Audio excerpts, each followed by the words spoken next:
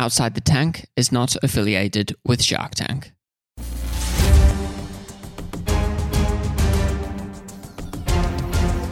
Welcome to Outside the Tank, the first podcast in the world that interviews the entrepreneurs featured on Shark Tank. We get the inside scoop on how they got there, what lessons they learned, their biggest regrets, what didn't air on TV, what has happened to them since, and so much more. Prepare to be informed, inspired, and entertained. Welcome to an all-new episode of Outside the Tank. Welcome to an all-new episode of Outside the Tank. I'm Tom. I'm Joe. So, if you're watching this on our YouTube channel, you would see us right now. Joe came in wearing some ugly t-shirt today. It's Friday. It's before a holiday weekend. No big deal. And then he's like, oh, I forgot we had to film. And I looked a little bit nicer. So in the corner of our office, I found this gag t-shirt that he gave to me, pretended it was a gift, but really he found it in his garage as he was cleaning it out. If you're watching, this looks exactly like Tom's dog, and we're not sure Tom even likes his dog. Well, it's not my dog, it's my wife's dog. So we're both wearing ugly t-shirts. We look like complete idiots. Freaky t-shirt Friday. Okay, yeah, we're doing it to boost morale around here. And God knows we need it. Yep.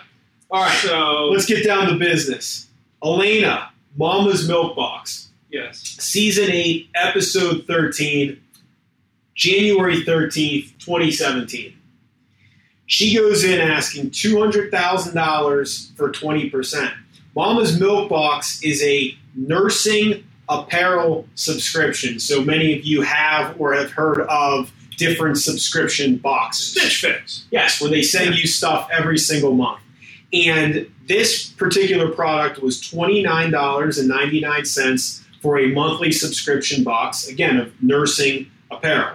So 83,000 of sales in 2016, or the year prior to the show, and then she said she was trending upwards in year 2, which is when this aired.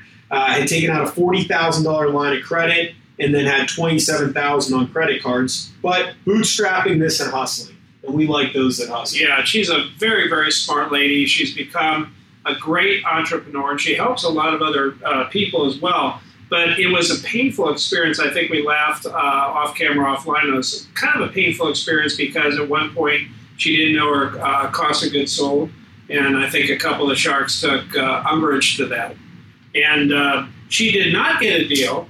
Every shark went out for different reasons. But no reflection on Elena. She is a great entrepreneur. She's learned a lot. So, yeah, we learned a lot from this interview as well. We have a lot of great notes from it. So let's go check out the interview with Elena, and then afterwards we'll be back with our post game where we break down some great lessons we learned from the entrepreneur that joined us. And we'll still be wearing these t-shirts because I have nothing to change into. Yeah, and we may be wearing these on the next 2 episodes as well, that we're going to record after this. All right, we'll see you soon. All right, we're here with Elena Petzold, who was on Season 8, Episode 13, air date of January 13th, 2017, founder of Mama's Milk Box. Elena, welcome to the show. Thanks for having me. So let's start at the beginning. Where did the idea for the business come from? It always goes back to that. It was, I didn't think I was going to be a nursing apparel subscription service. I'm in Pittsburgh, and when here in Pittsburgh, we really don't have great maternity and nursing fashion. So originally I thought I was just going to open a maternity and nursing boutique. I was pregnant with my second child, though, and I was having some pregnancy complications. And so all the inventory was coming in for the store. I was getting ready to sign the lease. And then my husband said, what are you going to do if they put you on bed rest with the store? I said, well, that's a really good question. I didn't think about that because I just kind of assumed everything would be fine. I had a great first pregnancy. So I delayed the store opening. I was like, I'm going to hold on to it for 6 months. We'll do the lease after the baby's born and everything's okay. But then I had all this inventory and we had all these moms who were so excited for the opening. that what I started to do was private appointments. I said, you know what, don't worry about the store. You know, they were contacting me like, your store was supposed to open in January. I need this stuff. What am I going to do? And I said, you know what, just come to my house. We'll check out stuff in your size. Like, you know, I was trying to kind of just help them. But then on top of it, I had all these clothes. So this private appointment model was actually really successful. And the word of mouth was like a fire here in the South Hills. I had multiple clients every week, and it was great because I could take the baby with me. Kids would come to the appointments, and I had a little play space for them while the moms were shopping. And through that, one of my clients, she was an amazing client. She would tell so many friends. She said, you know, I was talking about your business and your business model, and you know, there should be something like this, like a private set up an appointment, only has your sizing, because she's in Chicago and there's no one. And I didn't even think like, oh, the private maternity nursing appointment style. I was basically just, again, trying to fill that need. And I felt terrible. Like, to me, I was so passionate about these amazing breastfeeding clothes. I'm like, well, this is ridiculous. I'll just put together a box for her. So I said, you know, tell her to give me a call. I'll do a little style profile for her, and I'll put together some things, and then she'll just have to pay for shipping one way and the other. And, you know, we'll see what we can find. And that's kind of where it started, because that mom in Chicago got the box of breastfeeding clothes, and she was in a breastfeeding group, and she brought it to the breastfeeding group. And then from the group, I got 3 moms who called me. And then from there was kind of when I was like, oh my goodness, this might be a thing. Like, I'm onto something. So that was how it started. And then how long was it of you doing that, you know, starting to really figure out that you could ship things before you ended up on the show? And how did you end up on the show? Did you seek out them? Did they seek out you? You know, no. So this is how I wound up on the show is always a fascinating story. And I do believe actually, I actually do talk a lot to entrepreneurs too about, qualities of an entrepreneur. And I really do think that one of the qualities is you have to believe in a certain amount of fate. So it's interesting because I do think I was destined to be on the show, although the timing and how it happened also wasn't like that. And I never really sought it out. But what happened was I was in New York for a buying appointment for some of our inventory for some season. And I was walking down the street, and who should come out in a big, bright yellow coat but Barbara Corcoran. And I was like, I was such a dork. I'm a business dork. You know, celebrities don't like mean anything to me. Like, I could see an actor, I'm like, who is that? But I'm like, Oprah, you know, like, give me some like amazing like business person, and I'm just in awe. So I feel like such a dork when I think about it. But I was like, Barbara, you know, and she kind of turned around, and I was like, oh my gosh, it is Barbara Corcoran, you know, and she was very, very kind. She said, you know, I said, oh my gosh, can I take a selfie with you? I mean, it was like total dork moment. And she was like, yeah, you know, I'm just getting a cab, you know, until the cab gets here. So I got a quick picture, and I said to her, I watched your show and I just started a business. I'm really excited about it. And she said, well, I hope to see you on Shark Tank someday. And I thought, oh, that would be so fun. And then, you know, she took off. I was so mad. I was like, oh, I should have offered to like pay for her cab if I could just sit in the car with her. And then maybe I could have like figured out like how I could get on the show. So I missed my bus. So I was supposed to go from Manhattan to Staten Island, and I missed my bus. And I'm in the freezing cold on the bus line. I'm like, you know what? What's Barbara doing here anyway? And I look on the Facebook account, and it said, she had advertised, she said there's an open casting call in New York tomorrow. So I was actually supposed to leave New York the following day and come back. But when I saw that open casting call, I was like, all right, I see the sign, you know, like I'm like telling the universe, I'm like, I see it. You put Barbara in front of me. I just saw that there was an open casting call. Like, I should go to this. So I called my husband and I said, you know, I got to stay in New York another day. Are you going to be okay? You know, are the kids okay? He said, yes. My mom watched the kids that I had with me. Don't mind my dog. As you can tell, he's very... Love the dog. Love the prop. He's like, who are you talking to? Okay, thank you. No more. So, yeah, so I went to the open casting call the following day, which was fascinating in and of itself. I had never done a casting call for a show. It was super crazy. And I had wrote this, I used to have a blog back when we had the business on the website. I had the blog and I wrote a huge blog post about it because there was a certain amount of pitching that was guaranteed. Here, you guys see, you want to see the doggy? Rocky, there you go. Hey, Rocky. Looks like some kind of black lab mix or something. He's a German Shepherd. German Shepherd. He's still a puppy though. So anyway, there's a certain amount that was guaranteed if you were there by a certain time. And it was a large amount. So I was thinking, so long as I got there early at like 5 or 6 in the morning, you know, I was guaranteed a time slot. But people were crazy. So we were on one side of the street and they came out and they're like, you know, you're all blocking the sideway and you're here before the permit. So you got to go to the other side of the street. So people who are like all lining up and trying to keep it orderly run to the other side of the street. And then they tell us, you know, at like 7 o'clock in the morning, you can run back to the other side or something. So everyone's like on their watch. And of course, at least one person probably like took off at 6:58 or 6:59 or something like that. But then everybody runs back across the street and they're all putting like their hands on the wall and elbows are out and people were acting crazy. Like, and I'm just thinking to myself, like, oh my gosh, what did I sign myself up for? You know? And it was generally orderly after about a half hour. Cause then they came out and they realized people were starting to go crazy. Some people were trying to cut. Let's get the line. But then you're in this line and there are some people who are excited to talk about their product. And so it's really exciting to be amongst a bunch of entrepreneurs. But then you got some people who are like, I can't talk to you about anything. You know, my idea is like the best idea. And like, I got to get trademarked and like all this stuff. So it was just like a really interesting dynamic to be on. It's fun too, because by the end of the day, you know, you're equally invested in the people who wanted to share the stories.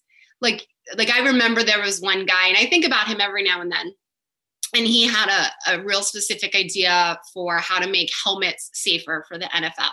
And he and I were together for a long time in line, and we got to talk, and I always think about him. He was a great guy. So anyway, and then you get a number, and then whatever, I wandered around the city for like 5 hours until my call time came back, and then you come back and whatever. So anyway, so I interviewed for that. They invited me to pitch further. I got pushed down the line. I sent in a video. My video was terrible. I knew it was terrible. I kind of had this feeling it was terrible, but I'm like, you know, I did my best and whatever will be, will be. If, you know, if the universe is, you know, wants it for me, then that'll be. And then nothing for a long time. So no big deal. I was like, you know, just keep growing the business and work and take care of the kids. And so that's what I did. And what's really funny was my video that was so terrible. I had my baby on my hip for it. She was still really little and she was like crying through most of the video. So I knew it was, like I said, a terrible video. But what happened was they called me back like a year later, maybe they sent me a message and they were like, you know, we're coming up with a new TV show and it's for single working moms. And I was like, did I tell them like I'm single in this video? Like what did this video look like? And, you know, they said, you know, based on your video that you had sent in, like, we thought it might be a good fit. But to me, I was like, here we go. This is where the opportunity is. And this is where it's supposed to be. And this is where it's supposed to happen. So I just kind of came back in and said, you know, unfortunately, I'm not a good fit for that because I'm happily married and, you know, not a single mom business owner as you're looking for. But I said, you know, my business has grown. The numbers were astronomical. It was something like 300%. I said, you know, I really need investors. If you would reconsider me for Shark Tank, I would really appreciate it. And then that kind of got me back into it.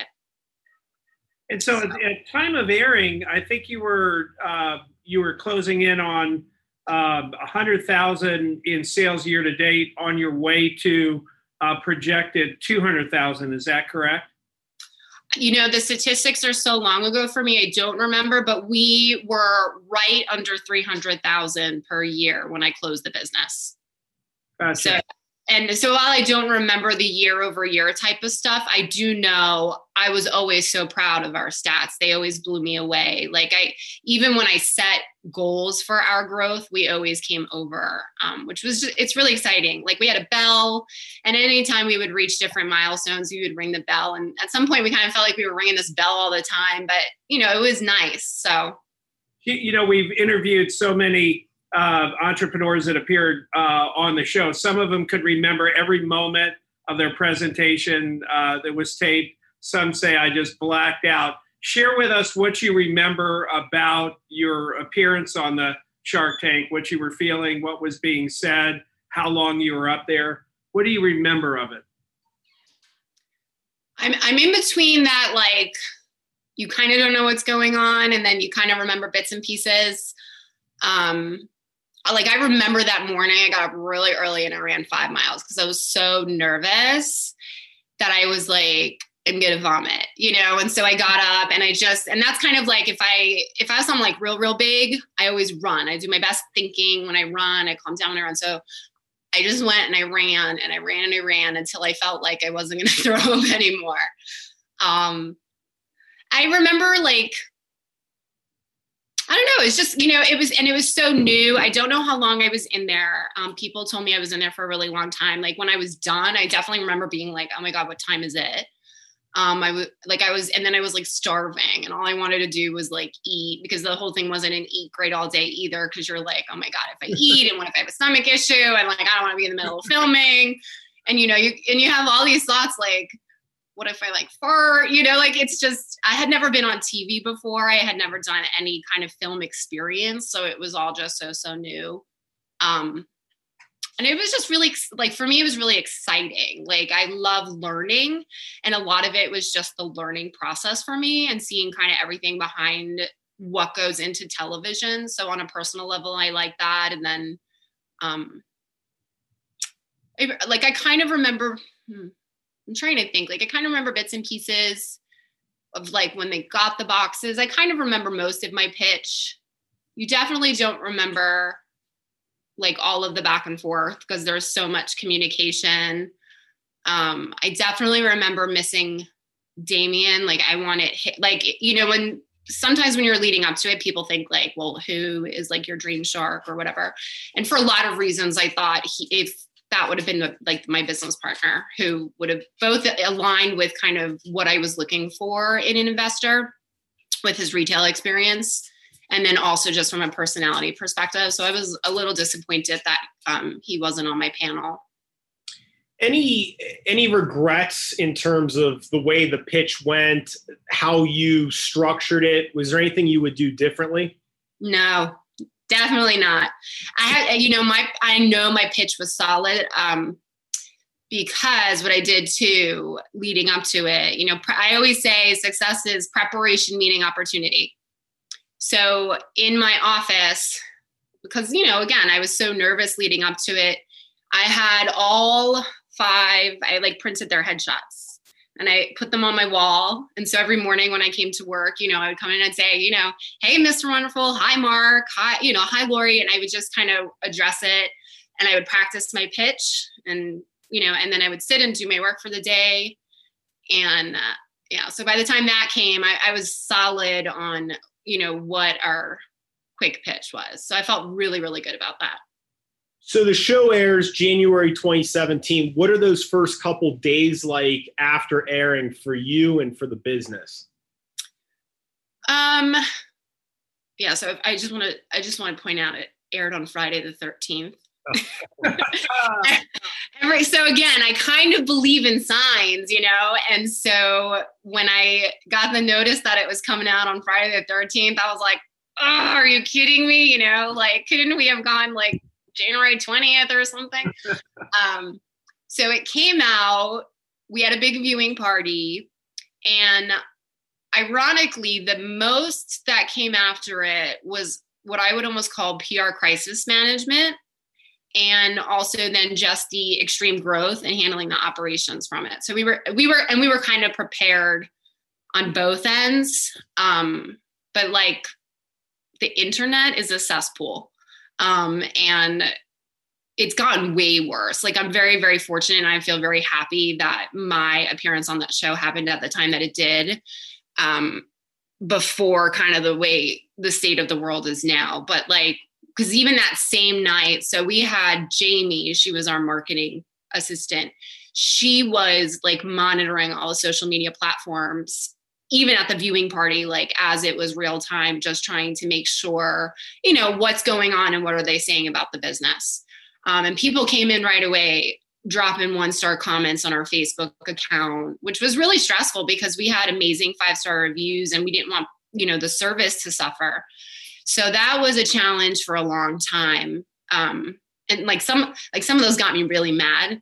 Like one guy posted a comment and said, you know, you should be ashamed of yourself. And, you know, looking like some college kid and I can't, and some of them I didn't really say anything, but like that one just got me really mad. So I came back at him and I said, you know, like the only person who's ashamed of themselves right now is your mom. Like if she found out you're in school and you're trolling like women on Facebook on a Friday night, like I would be so disappointed in you, you know, like, do you have nothing else better to do than, you know, new moms trying to start a business? Like go to a bar, you know?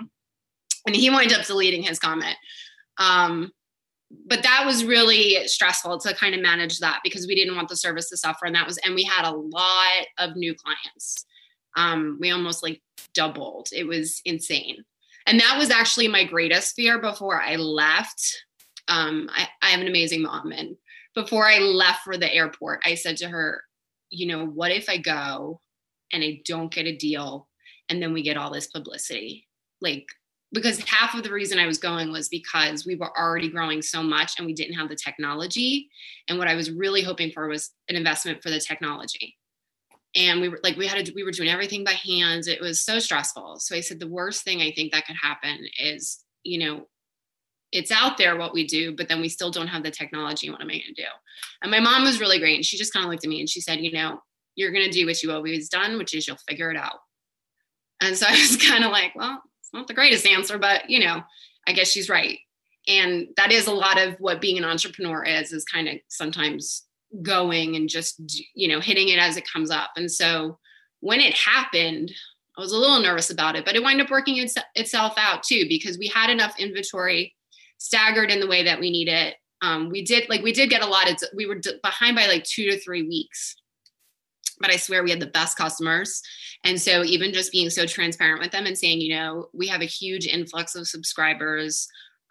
This affects kind of our flow and operations. We're going to be about a week or 2 weeks behind your, you know, normally occurring shipment or whatever. And they actually came back and they were like, we don't care. Like, we're proud of you. Like, bring Mama's Milk Box to everyone, you know? So it was good because we didn't really have to disappoint them or anything like that. And once we got it all back out, it was great. So, you know, we got all the shipments caught up. We had the new customers. It was great. It was busy. We're going to ask you about where the business went and what the rest of the story was in a moment. But full disclosure, for about 2.5 years, I was in the clothing manufacturing business right at the end of the 1980s, beginning of 1990s. And my inability to really understand inventory control and cash flow control wound up sinking our business. But I'm very interested in what happened to the business, where it went and why it went that direction. Well, and I'll tell you one thing. So when I say I'm really proud of our stats, when we were done, we were averaging a 30% net margin, which was huge in retail. That's fantastic. Yeah, which is why I was so upset when we were never able to get investors, because I'm like, girl, these numbers are amazing. And we had 0% shrinkage. But it was also because we did everything by hand. So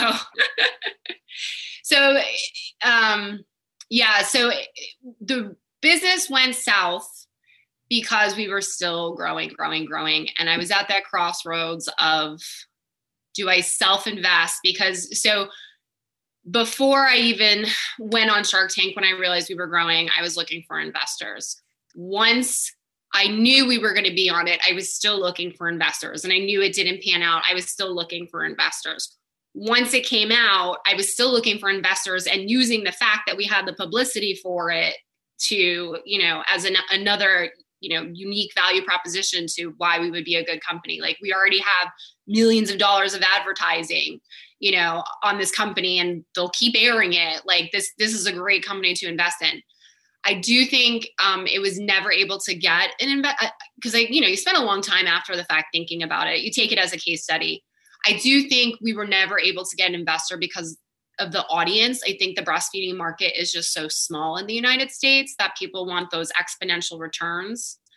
And I'm more of, I call it an LL Bean woman. I love companies and policies. I do case studies all the time. LL Bean, you know, when they were founded, one of their guiding principles was reasonable profit.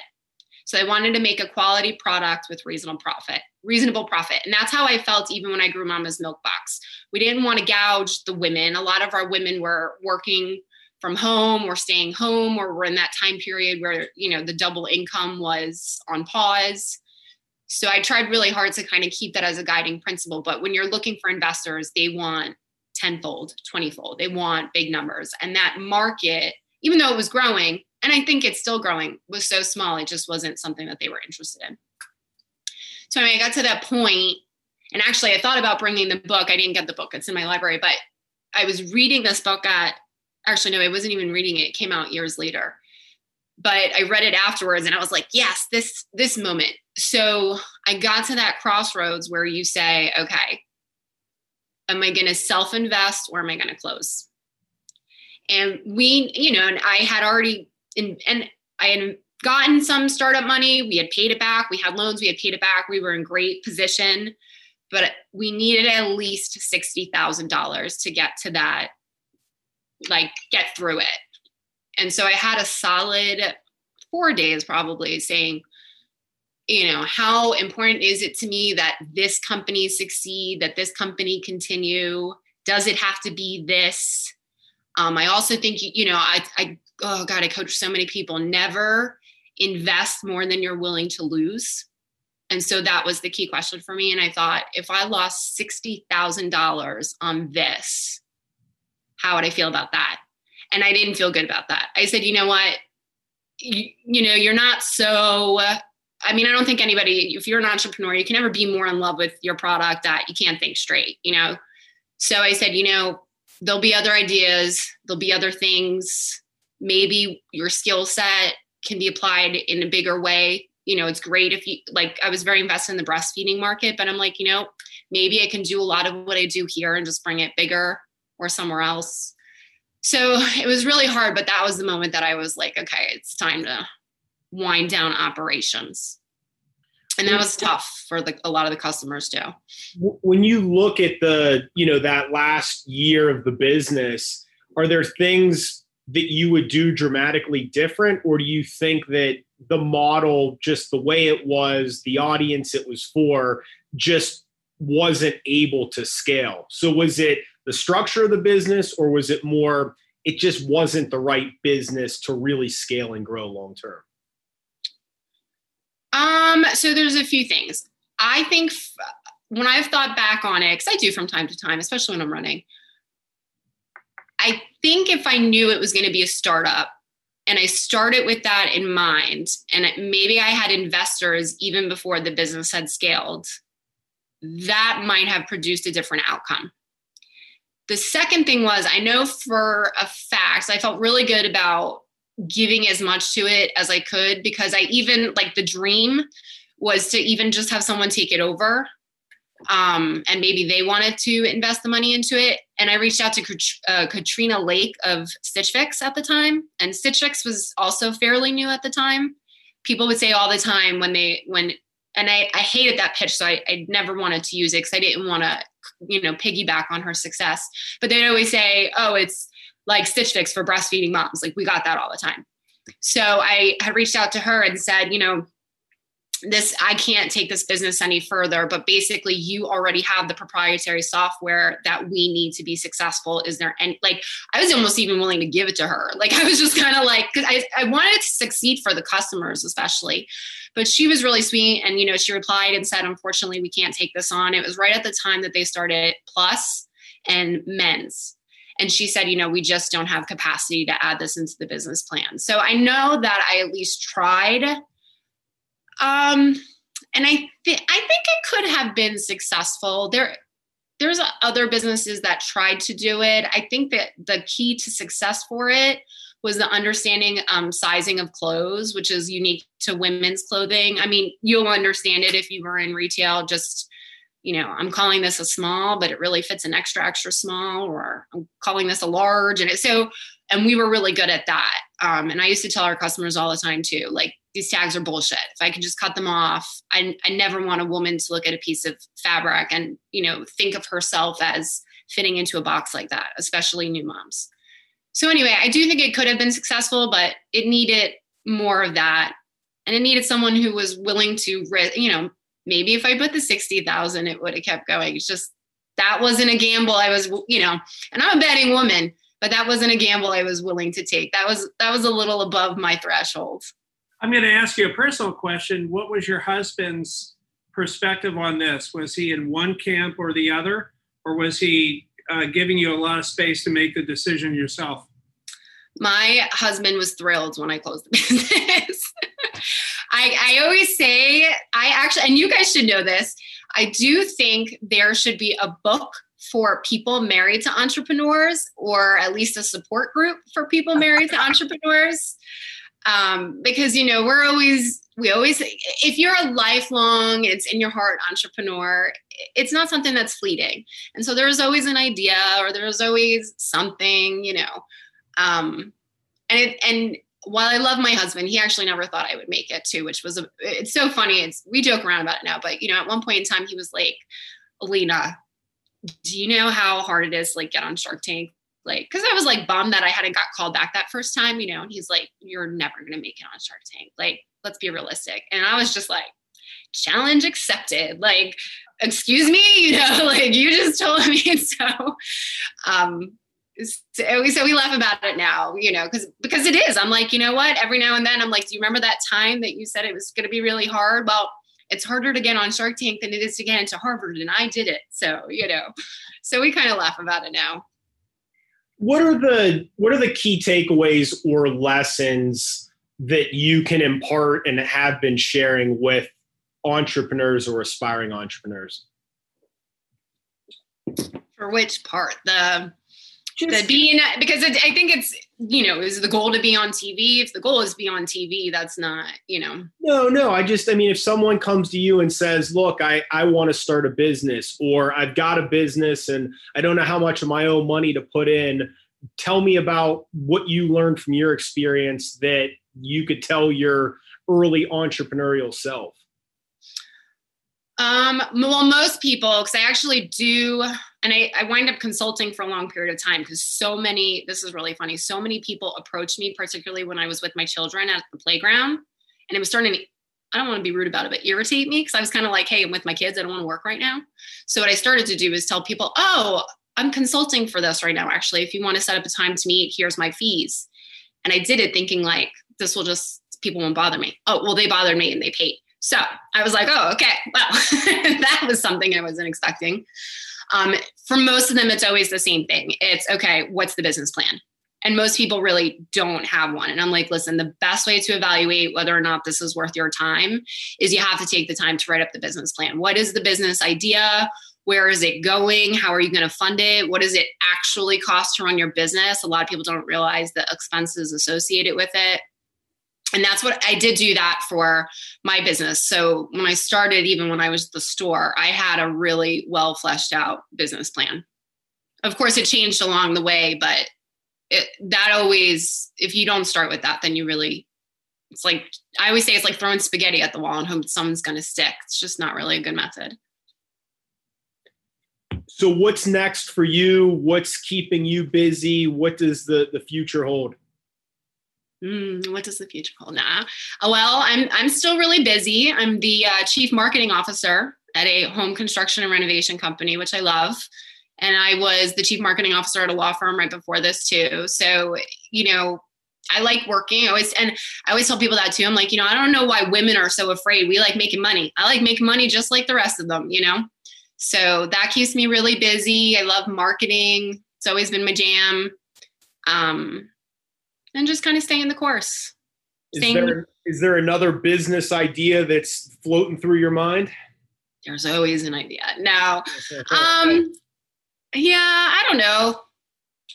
There's always an idea about, like I said, I really like helping people. And so a really enjoy too working with other people through their businesses right now.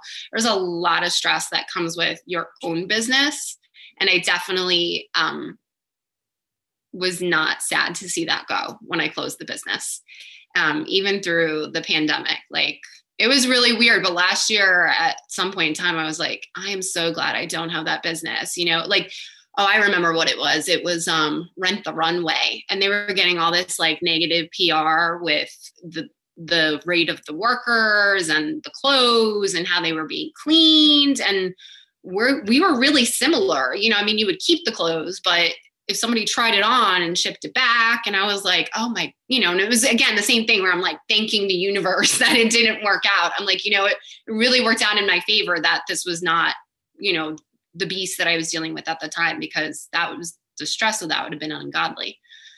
So yeah, so just keep on keeping and staying healthy and helping people. And well, there's going to be another idea. There's going to be another business. I just know that listening to you and knowing what's inside of your head. And I think you've done a great job through this process and this journey of recognizing where you were at and why you were there. So this has been a great interview. Yeah. Thank you.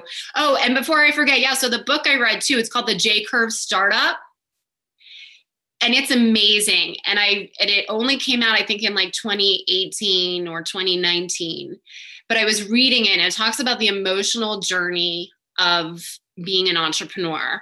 And when I read it, I was like, oh, you know, if only this book was something that I could have read at my start, I thought it would have been invaluable. But it was also around the time where I was talking about the different investing alternatives. And it said, you know, you might come to a point where you have to self-invest. And I was at that point where I was like, do I throw more money into it to get, you know? And so anyway, that's a really great book though. I think for anybody who's, you know, hoping to get some resources from this, I recommend that hands down.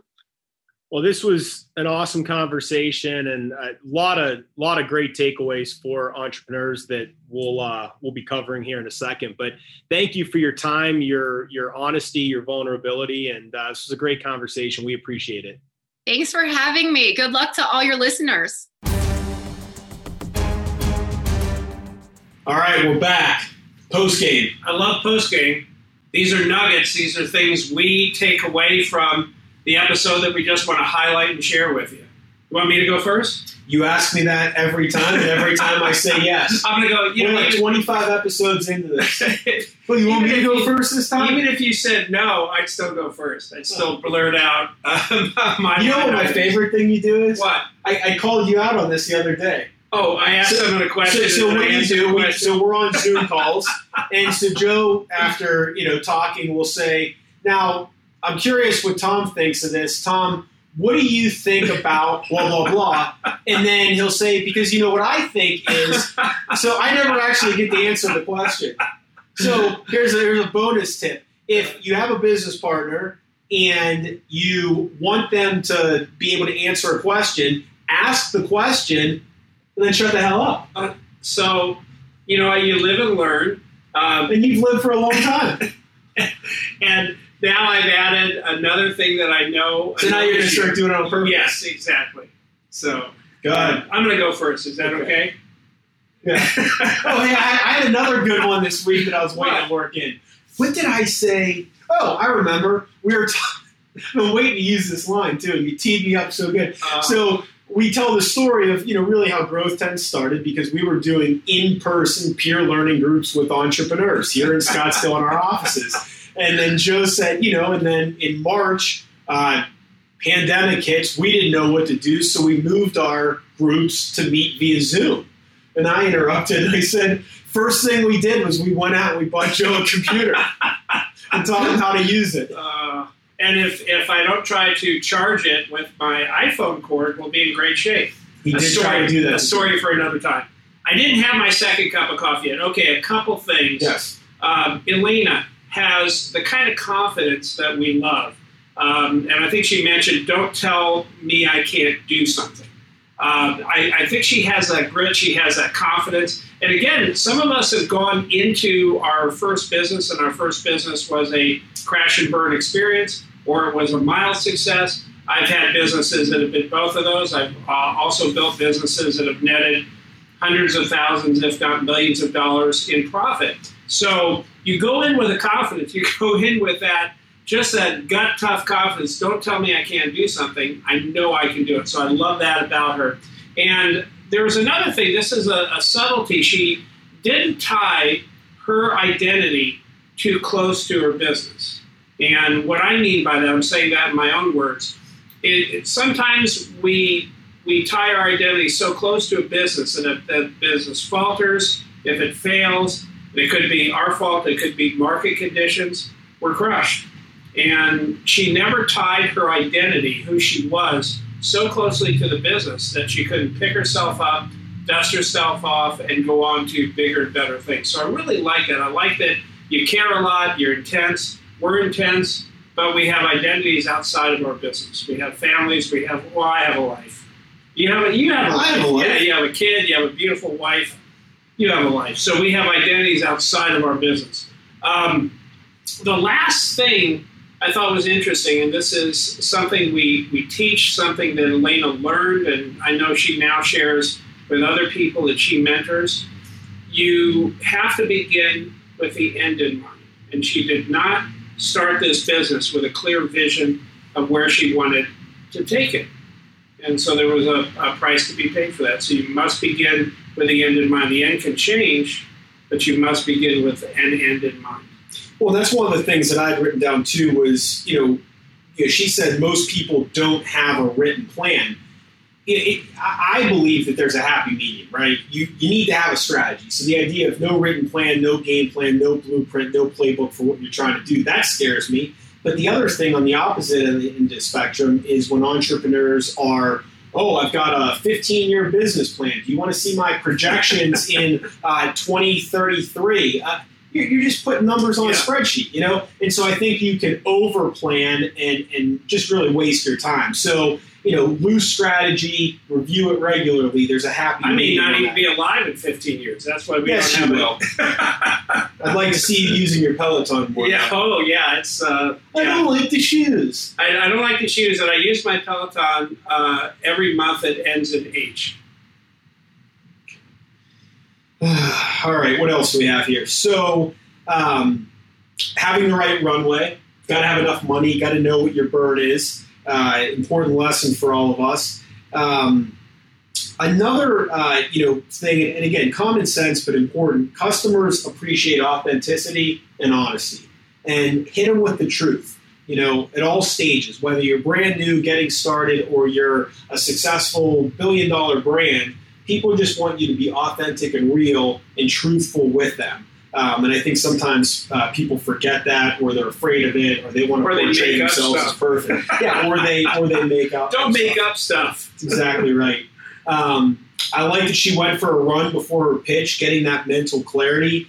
Sometimes it's good to just clear your head and figure out a way to do that. Good book recommendation, the J-Curve Startup. I have not read that, so if you're a entrepreneurial book nerd, that's probably a good one. I'll get that on audio. I have an Audible subscription, so I listen to a lot of these things, and I like doing that. I won't read them, but I listen to them. I like real books, and I have like a yellow highlighter and then a yellow pad. I like that stuff. I'm old school. And now there's 1,200 books in your garage because of it. Tell me about it.